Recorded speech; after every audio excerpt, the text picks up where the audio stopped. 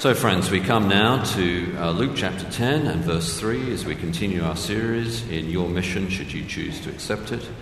Let's hear God's word. Go your way. Behold, I am sending you out as lambs in the midst of wolves. It was 28th of September 2008, and a football player faced the gathered media after losing a game that the team had been expected to win. I just want to say one thing, he began. To the fans and everybody in Gator Nation, I'm sorry. Extremely sorry. I promise you one thing. A lot of good will come out of this.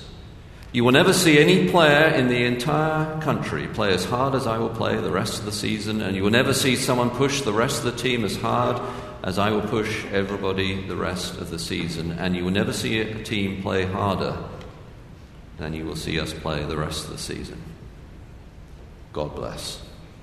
And he walked off. After this, Tim Tebow's well-known promise speech, the team went on an extraordinary run of victories. It took bravery to front up to the issue, and it took bravery to commit to the promise. Will we be brave to go on mission for Jesus? We are in Luke's Gospel, and we're each week reminding ourselves of the wider context. As we just look at one verse, it's important to see it in the context of the passage, but also the context of the whole book. Luke has a theme. He's teaching us that Jesus has come as the fulfillment of the promises in the Old Testament. He wants us to have certainty about that. And he wants us to take that message of his salvation then to all nations. And the section we're in Luke chapter 10 is part of the second part of the gospel, where Jesus is on his way to Jerusalem. And Luke structures the story in such a way that there are a number of different themes. And this theme in chapter 10 is all about the mission. We've seen already that there is a question we need to answer. Will you follow? And then we saw there's a question we need to answer. Will you go? And then will you pray? And this morning we're looking at will you be brave? And we'll seek to answer that question in four ways. First, be brave. Why? You are under his authority. So verse 3 begins. Jesus says, go your way. Those three words translate a single Greek word, and there are different attempts in our English translations to render it into contemporary English. The word in modern Greek just means go. In ancient Greek, before the New Testament was written, it often had the sense of going under the authority of those who were being sent out by the person sending them out. There's a sense of being under the authority of the one issuing the instruction to go.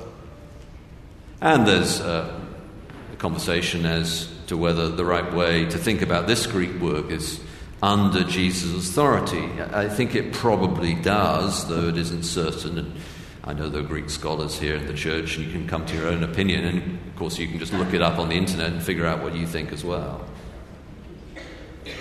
But even if this Greek word doesn't have the sense of going under the authority of Jesus, as I think it probably does, the word is certainly in the imperative. That means it's a command.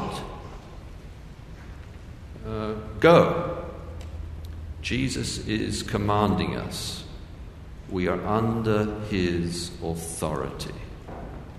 And that's a great reason to be brave.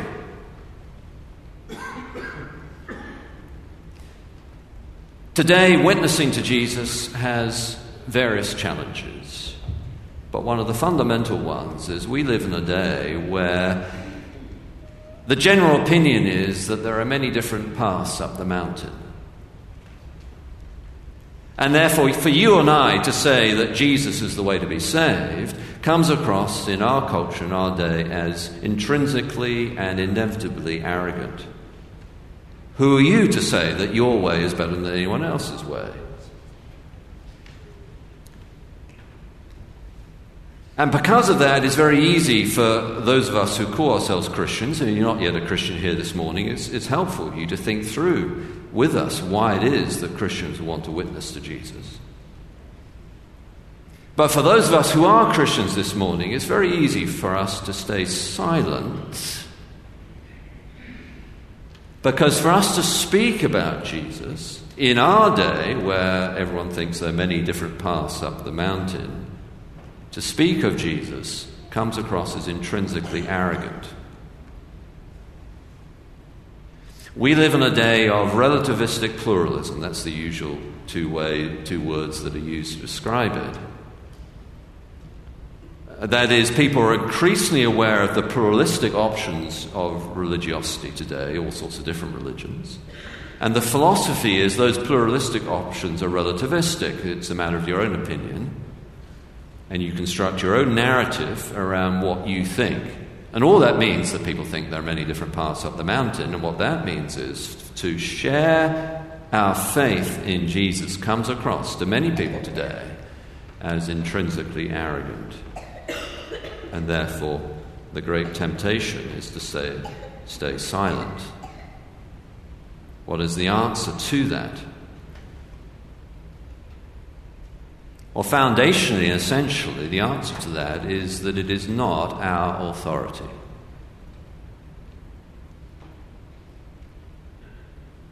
Our faith in Jesus as being the only way to God is not established based upon our background, our culture, our opinion, our preference. And our commission to tell people of Jesus is not based upon any of those things either. We are under his authority. And therefore we must witness. He tells us to do so. And of course that gives us great bravery, doesn't it? We are not arrogating to ourselves a better way, a cleverer way, a more sophisticated way. We are not putting our preference over other people's preferences. We are witnessing because we are under his authority. In a sense, don't blame us. Take the issue to God himself. We are merely representing him. Well, that gives us bravery, doesn't it? We're under his authority, the authority of Jesus himself. Who could not be brave then? Go, you're under my authority, the Lord says. Second reason to be brave to witness, you are on his mission. So Jesus says, go your way, behold, or look, I am sending you. This is not simply, I think, a reaffirmation that we're under his authority that comes to the word go, but an additional thought that we are on his mission. I'm sending you. The word there for mission is the same word that's used that we know in English as apostle, the sending. Here, though, as we've seen already, this isn't particularly and only exclusively for the apostles. That's the 12. This is for all of us. All of us, though, have a sending purpose, a mission, if we're Christians. Well, that gives us bravery. Listen, college student. Listen, teenager. Listen, mother. Listen, grandfather. Listen, grandmother. Listen, business person. Listen, teacher. Listen, professor. Your life has a purpose. You have been put here for a reason. You have a great responsibility. Your life, therefore, has meaning. Be brave.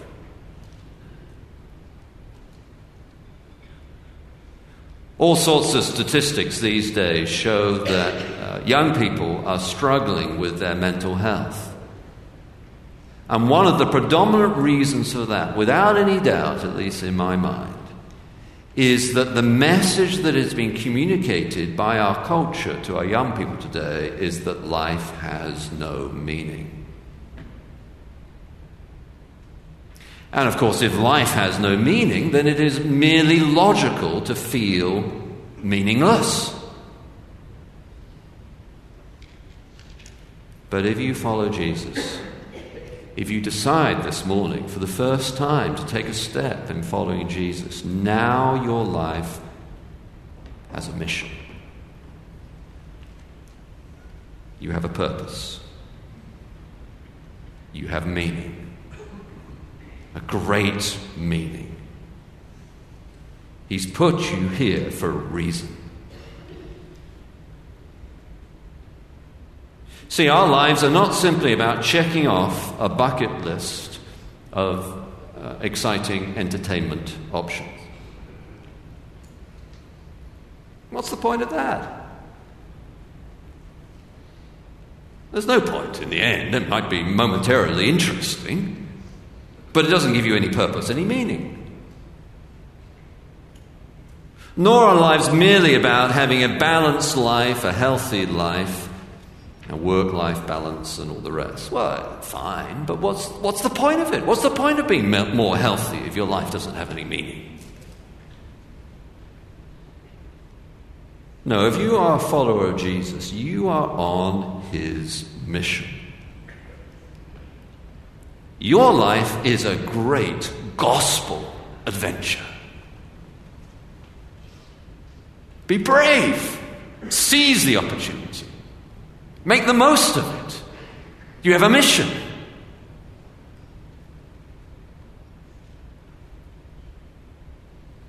Be brave, third, because you follow his example. This, as we look at it, no doubt comes across to most people as the most challenging part of the text, but in a way is actually the most encouraging. Jesus says, "Go your way, behold, I am sending you out as lambs." Why on earth would Jesus do that? We know that the Lord Jesus loves his people. We know that he cares and protects for his church. We know that he is sovereign over all and does not lack power. Why would he put us into the situation of being lambs among wolves? Not merely sheep among wolves, lambs. Young ones. What could be more vulnerable, risky, dangerous? Why on earth would Jesus do this? Well, it's a call to be brave because we're following his example in at least two ways. Jesus himself was lamb-like in the sense that he was gentle. That didn't mean he never confronted evil. But he was known for his kindness and gentleness. Well, we are to be like that too. Yes, we do, because we're under his authority, have a message that Jesus is the way to God. And that message, yes, is intrinsically confrontative with the predominant message of our day of relativistic pluralism, being many different paths up the same mountain. Yes. But though that is true, we do not have a tone of arrogance. We have a tone of gentleness. Lamb-like. We're not to be aggressive, nasty, What an important word today. So often we think of witness as something that is bound to be intrinsically combative in style. Not at all. I'm sending you out as a lamb. How could you be scared of a lamb? Gentle, like Jesus was. He's emphasizing that part of his ministry here for us to follow his example. Not threatening to the people we're seeking to witness, but for them. We were thinking about this yesterday at the membership class, and one of the things I was sharing with them was how much we as leaders here want to give make it clear and to give the impression, because it is true, that we are on the side of those that we're seeking to lead. We're for you. We're not against you. We wish to be lamb-like. But it also echoes another part of Jesus' example, which of course is his sacrifice.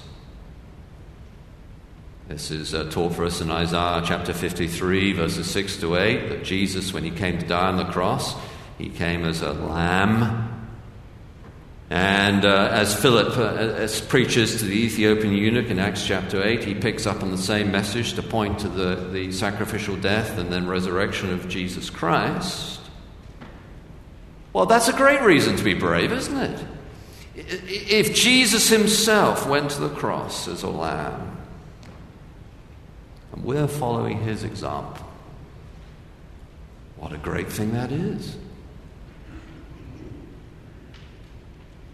But it's even more wonderful that that way is the way of victory.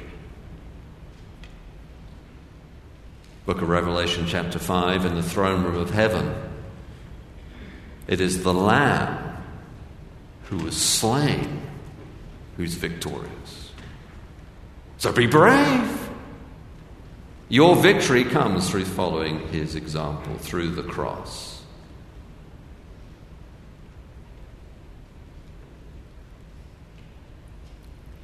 But then fourth and finally, be brave. You have his wisdom.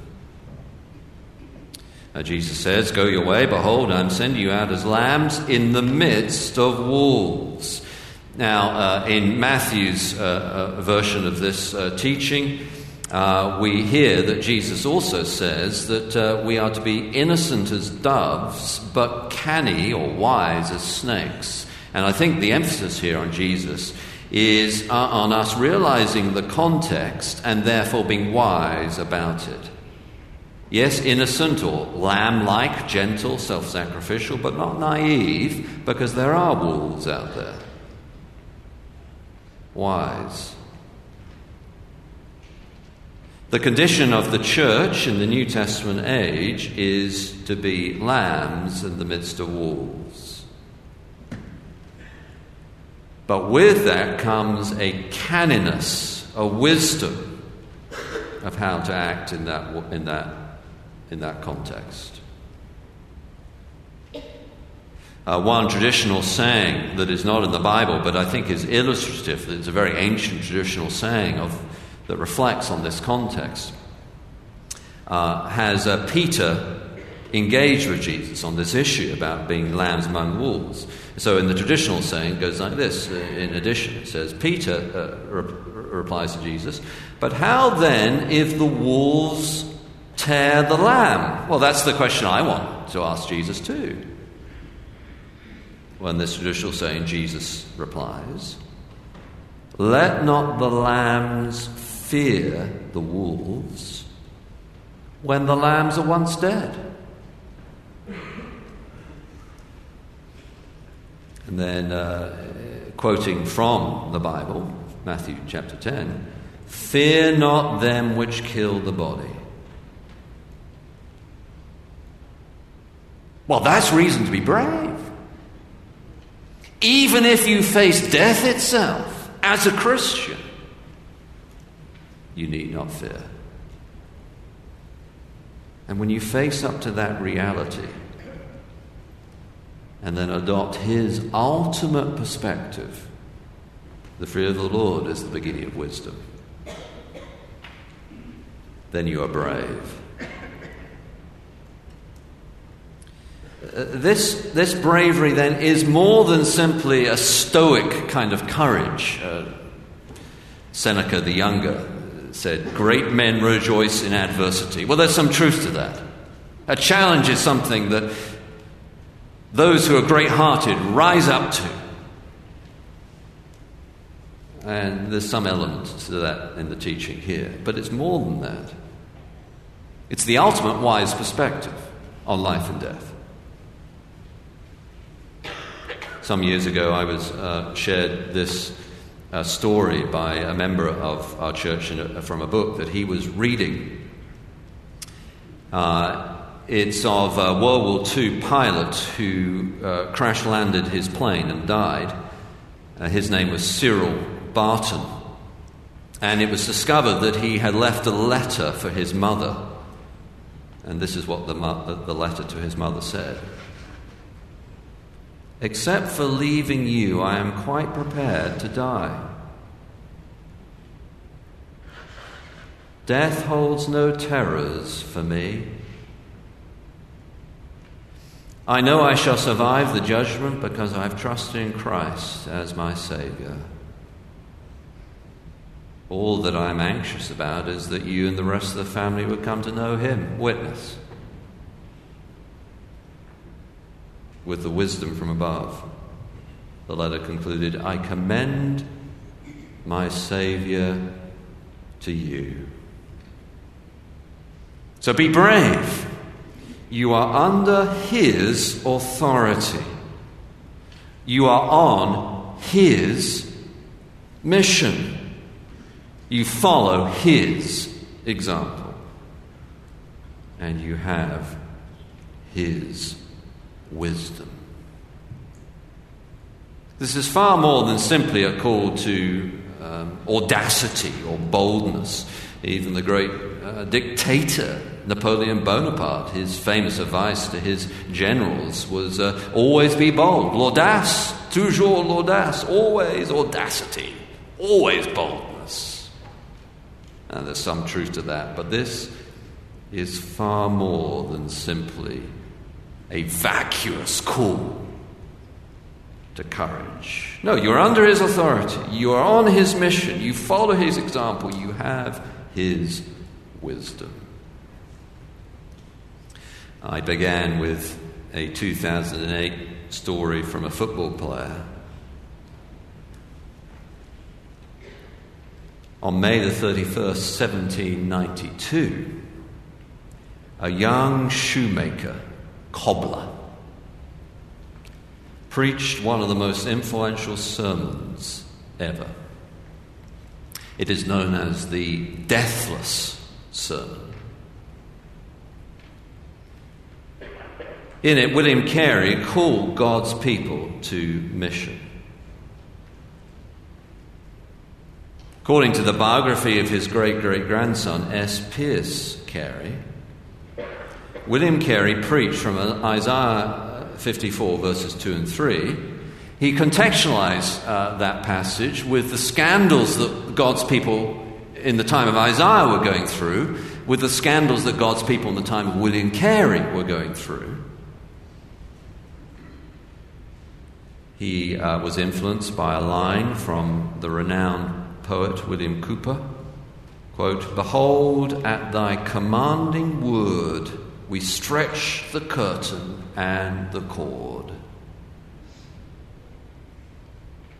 Carey's message was that the way out of trouble was not maintenance, but bold commitment to mission. He preached, quote, "Get up," God said. "Find larger canvas, stouter and taller poles, and stronger tent pegs. Catch wider visions. Venture on bolder programs. dwell in a larger world. Thy Maker is thy husband. He is Lord of all the earth.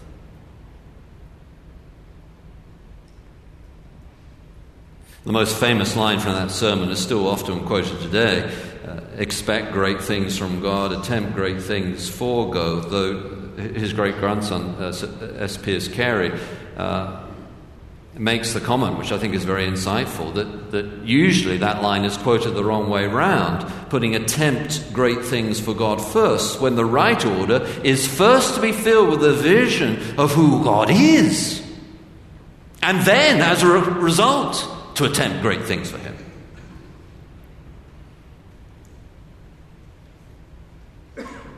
What is less well known about that sermon is that after it had been preached, at first, nothing happened.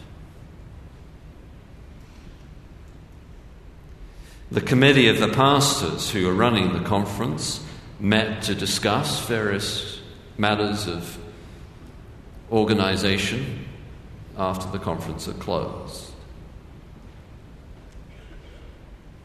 And as that committee meeting wandered to its end with no decision, the young man, William Carey, in spiritual agony, turned to the venerable older minister, Fuller, gripped his arm and cried, "Is there nothing again going to be done, sir?"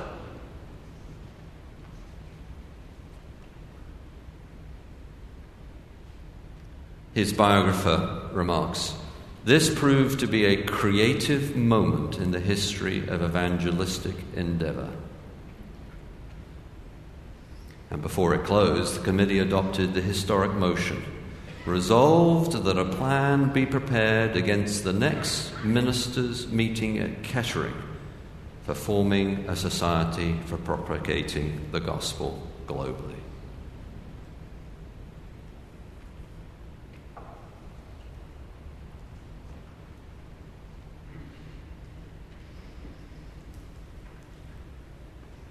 Is there nothing again going to be done, sir?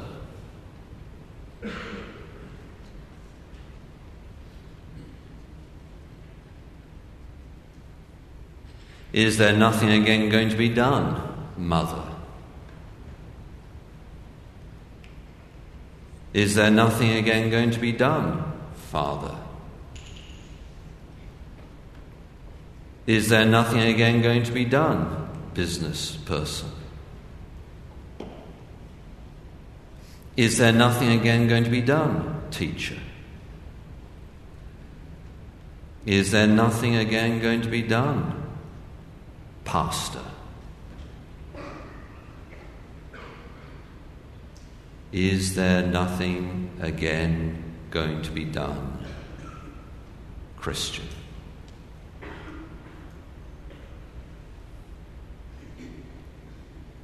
Be brave.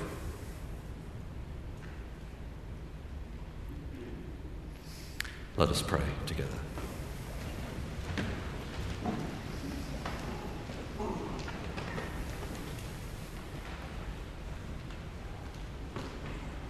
Our Father God, we thank you that in the teaching of your word, with a call to bravery, comes great promises.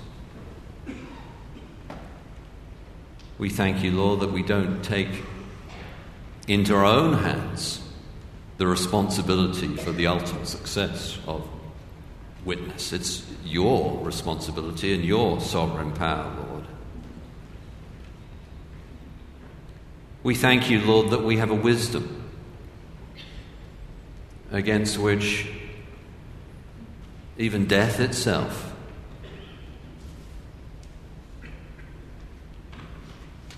cannot defeat us, because you have the victory and we're in you.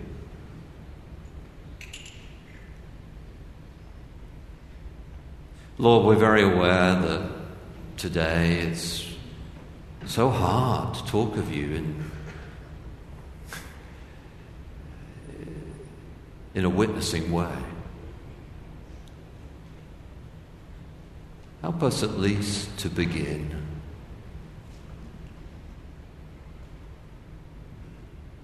Help us to be brave. In the name of Jesus, amen.